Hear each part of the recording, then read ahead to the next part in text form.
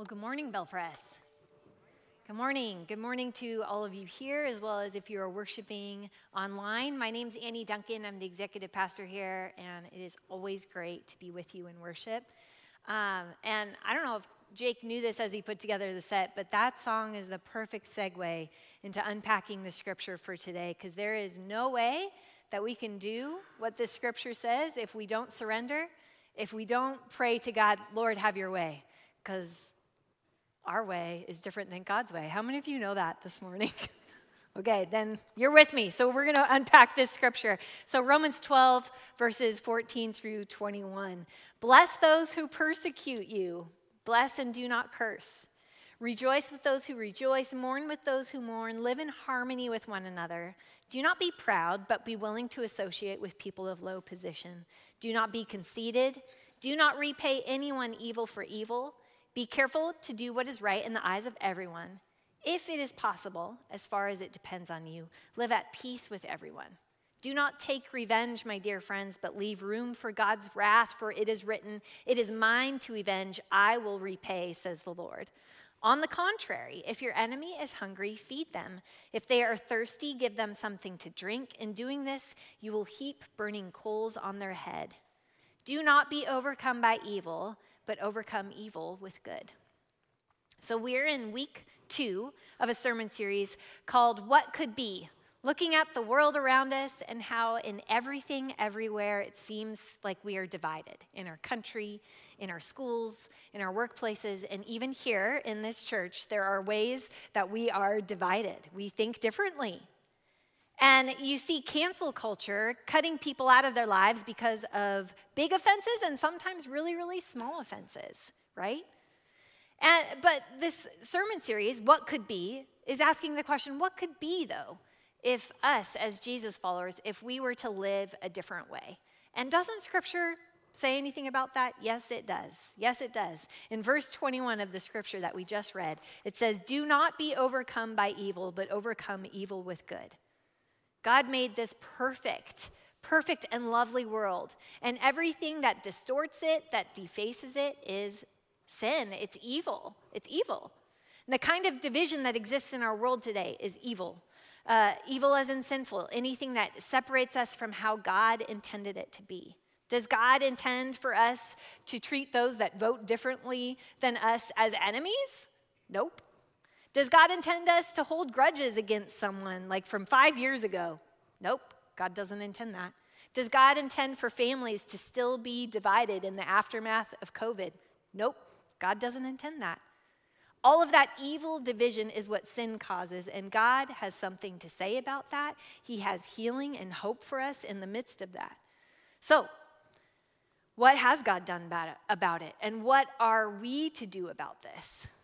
The book of Romans gives us the answer to both those questions. What has God done, and what are we to do? The entire book of Romans, hang with me a little bit, I'm going to get a little bit nerdy. Colin's going to love it. The entire book of Romans is filled with gospel indicatives and gospel imperatives. Gospel imperatives are what we must do, and they always grow out of the gospel indicatives, what God has done. The first 11 chapters of Romans are all about what God has done. I encourage you to read about it. Those are all of the gospel indicatives. And to summarize those first 11 chapters, we can look at Romans 5:8, where it says, "While we were still sinners, Christ died for us. While we were still overcome with evil and sin, out of God's goodness, God sent Jesus." And chapters 12 through 16, then, they grow out of what God has done for us and describe what we must do, what's indicative that we must do. Those are those gospel imperatives. And that's why in chapter 12, in the very first verse, that's why it says, "Therefore." Paul writes, "Therefore, in light of everything that I've just described about what God has done in chapters 1 through 11, therefore, this is how we are to respond." In other words, what God has done is fuel for how we must act and how we must respond. When Dr. Tony Evans walks through chapter 12, he talks about gives, and I'm going to unpack 3 of the gives. He talks about more, but there's 3 gives here in chapter 12. And the first give is that we give to God. We give to God. In Romans 12:1, it says, Therefore I urge you, brothers and sisters, in view of God's mercy, to offer or to give your bodies as a living sacrifice. So we give to God. That's the first one. Second one, we give to others. For each of us has one body with many members, and these members do not all have the same function. So in Christ, we, though many, form one body. Each member belongs to all the others, or each member gives to the others. So we give to God, and we give to each other in Christian community. And third, we give to our enemies. And this is what we're going to unpack today. Bless those that persecute you. Live at peace with everyone. Do not take revenge. If your enemy is hungry, feed them. And the order of these gives is super, super important, because if we cannot give ourselves to God in worship, then it's going to be really hard for us to give ourselves to each other in Christian community. And if we can't give ourselves to God in worship, and if we can't give ourselves to each other as brothers and sisters in Christ, then how the heck are we going to give to those that mistreat us, our enemies, right? And again, Dr. Tony Evans said, if we don't give to those that mistreat us, if we don't give to our enemies, then we are just cul-de-sac Christians that give to God and give to each other. And if you don't know what a cul-de-sac is, Google it, but it's a circle of houses. And basically his point there is saying we get stuck in a circle and we go nowhere if we're cul-de-sac Christians. But we are called to be conduit Christians, vessels that give to God our worship and give to each other in Christian community and give to the world that is so desperate and in need for the hope of Jesus. And the only way that we can do this is by properly relating to God and proper relating to our Christian brothers and sisters. Then we can even give to those that don't agree with us, that mistreat us, that we would consider our enemies. And this isn't some formula to follow. It's not a 3-step plan. This is discipleship. This is what it means to follow Jesus. This isn't optional. And if we aren't giving our worship to God and truly following Jesus as Jesus followers, as disciples, then it's going to be really hard to not be divided. If we're following and worshiping something more than we are Jesus, it's going to be really hard to not be divided. If we're following our political channels more than we're following Jesus, then of course we're going to continue to be divided. But Jesus didn't say, follow your news source or follow your Instagram and then follow me. He said, no, follow me. So let's turn back to Scripture. Do not be overcome by evil, but overcome evil with good. Now, before we unpack this a little bit more, I want to pause for a moment.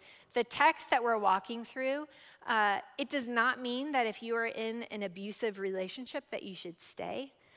It does not mean that if you are being criminally taken advantage of, that you should put up with it. Chapter 13 in Romans actually gets to this a little bit more, but I just want to make sure that we name that as we walk through this. And if that's you, and if you are being abused of any kind, talk to somebody, talk to our care team, talk to somebody in your all-in group, get the help that you receive, because abuse of any kind is never okay, right? Right? Okay, I just want to make sure that we all hear that before we walk through this a little bit more. So, how do we overcome evil with good? First, don't avoid those that offend you. We can all think of people that maybe are difficult in our lives, right? They've done harm to us, they annoy us, they bother us, they say insensitive things, and it's way easier to avoid them, right? We just don't hang out with them or we ignore them. Do you have a friend that's causing you a lot of drama? Great, ghost them, unfriend them on social media, and just don't hang out anymore. Or does somebody in your small group say insensitive things? Join a different small group, right? Does somebody at school or work just not respect your faith? Great, don't eat lunch with them. You can just avoid them. Or maybe there's somebody that's culturally different than you, and that makes it difficult for you to understand them or just relate to them. So you just surround yourself with people that look like you and think like you. That's another kind of avoidance. And Jesus does not call us to avoid people. If you Google ways to be happy, one of the very first articles that comes up says to seek positive relationships with hopeful and optimistic people. And if you're struggling with your current relationships, seek out new ones. What?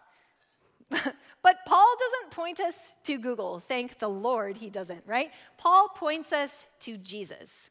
And Jesus says, now in light of all that God has done for you, don't cut people out of your life, but pursue relationships with one another, even the people that harm you.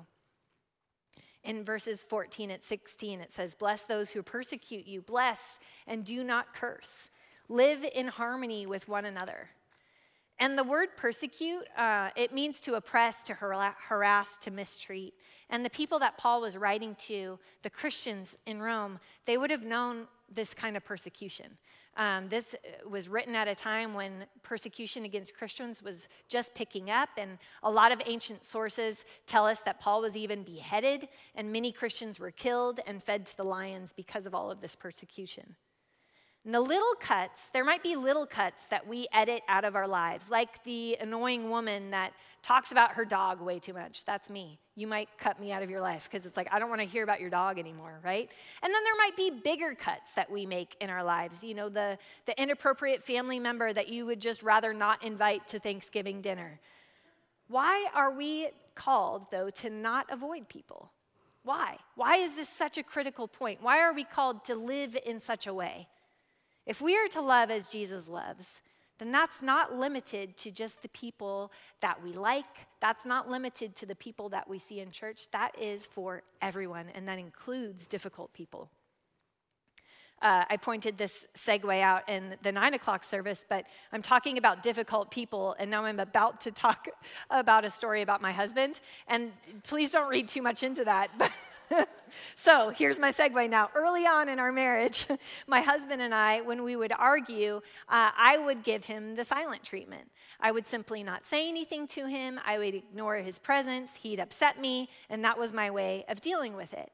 And if you think about it, this is really the ultimate punishment. Denying someone your presence. It's saying to them, you're not worth pursuing at all. And while we still argue, I have figured out better ways to work through my anger because the silent treatment is literal hell. It's literal hell. And the only one in the universe that has the right to say, depart from me, is God on Judgment Day. So when we cut people out of our lives and when we give them the silent treatment, we're playing God and we're playing judge. When we cut people out of our lives like that, it's saying to them, you are not worth pursuing in relationship. But Jesus says, yes, they are. Yes, they are. Paul's point in this passage is that we don't avoid difficult relationships. And in verse 18, it says, if it's possible, as far as it depends on you, live at peace with everyone. And I got to be honest, for 42 years, when I've read that verse, I've read it as kind of a verse that I can disregard. I've read the if it's possible part as optional. But how many know that there's no optional verses in the Bible? This isn't an optional verse. This is an accountability verse. Have you actually done everything in your power to bring peace? Have you gone as far as you can go to live at peace with people? Have you truly pursued that relationship to the point where you can say, there's nothing more that I can do. I've done all that I can do. Too often, we quit on people too early. We cut them out, or we're just indifferent to them and don't care. But this first step that we're given to overcome evil with good is that we do not avoid those that offend us. And the second step is a great pair to it. Forgive. Forgive and don't seek revenge. Not only are we told not to avoid our enemies or those that have done us harm, but we're now called to forgive them even before they ask for forgiveness. In verses 17 and 19, it says, do not repay anyone evil for evil. Do not take revenge, my dear friends, but leave room for God's wrath, for it is written, it is mine to avenge. To forgive means that we can give it over to God. We can give it to God rather than hanging on to it ourselves. Because if we don't let go and forgive, then we want to seek revenge. But N.T. Wright says that revenge keeps evil in circulation. It just keeps going and going, right? Forgiveness isn't pretending it didn't happen. Forgiveness doesn't mean that what hurt didn't hurt. But it's saying, in spite of how you're treating me, I'm not going to do the same to you. This ends here. I'm going to forgive you. I'm going to release you from my headspace, living up here rent-free, where I'm coming up with all the ways that I can seek revenge. I'm not going to live that way. I'm going to choose to forgive. And how do you know when you've forgiven somebody? When you can bless them, when you can wish them well. You can truly wish them well. You're no longer relating to that person based on the thing that they did to you, but you're relating to them as another creation of Jesus. That's also in need of forgiveness.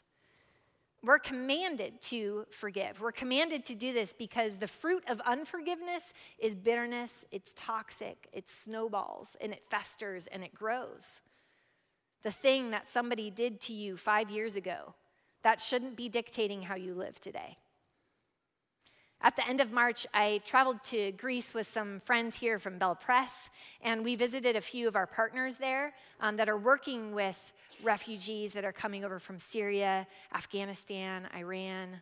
And one person, Pastor Monachair, he's a pastor of an Iranian church there. And here's a pastor of me and Monachair. He grew up as a devout Muslim.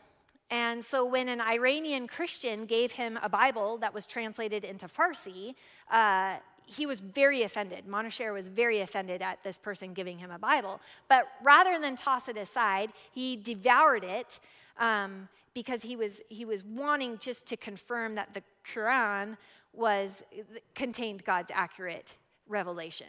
And Pastor Monachair, he said, when I got to Matthew 5:44 and read where Jesus said to love your enemies, it stopped me in my tracks. Monachair said, something inside me said, I must learn about this Jesus because all I'd ever known from the Quran was to hate my enemies.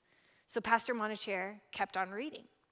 And when he read about the Jesus on the cross, asking God to forgive those that was killing him, Monachair knew in his heart that Jesus was indeed the Son of God.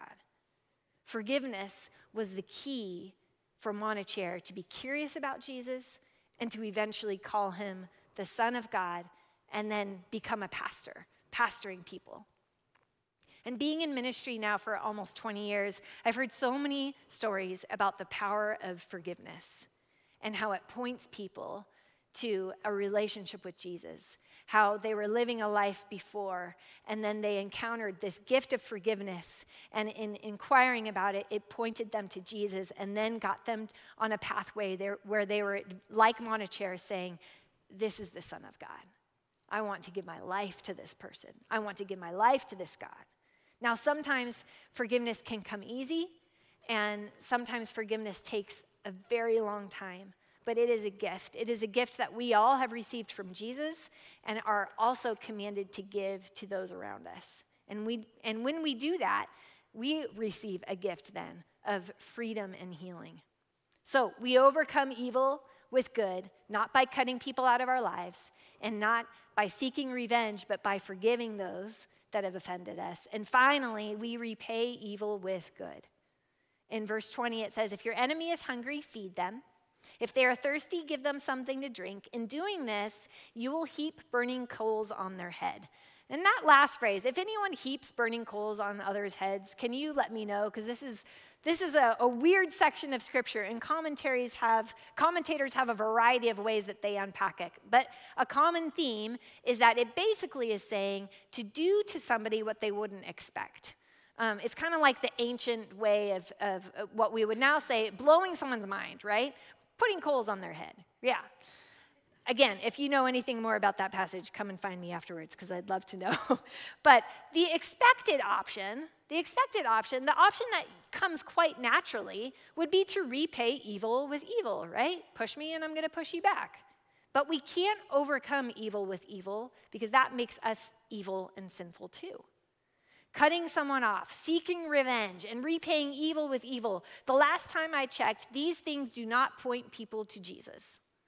But when we bless those that persecute us, when we forgive someone that doesn't deserve it, when we repay evil with good and grace, that's a way that can point someone to seeing who Jesus is. And that's the grace that changes people's hearts. It's by grace that we all have been saved, and we can point people to that same grace so that they can receive it too. Repaying evil with good is something that we see Jesus do over and over again, and he talks about it all the time in the stories that he told. Giving people not what they deserve, but pointing them to just how big and wide and deep God's love is.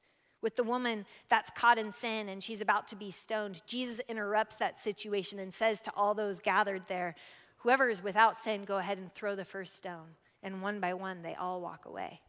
And then the story that Jesus tells about the Good Samaritan, there's prestigious people and religious leaders that are passing up this man on the highway that's been badly beaten and he needs help. But it's the man's enemy that's the one that stops and helps and gets the man the help that they needed. Unexpected, right? Jesus is clear that of the ways that we're to treat people, and not just people that we like, but all people.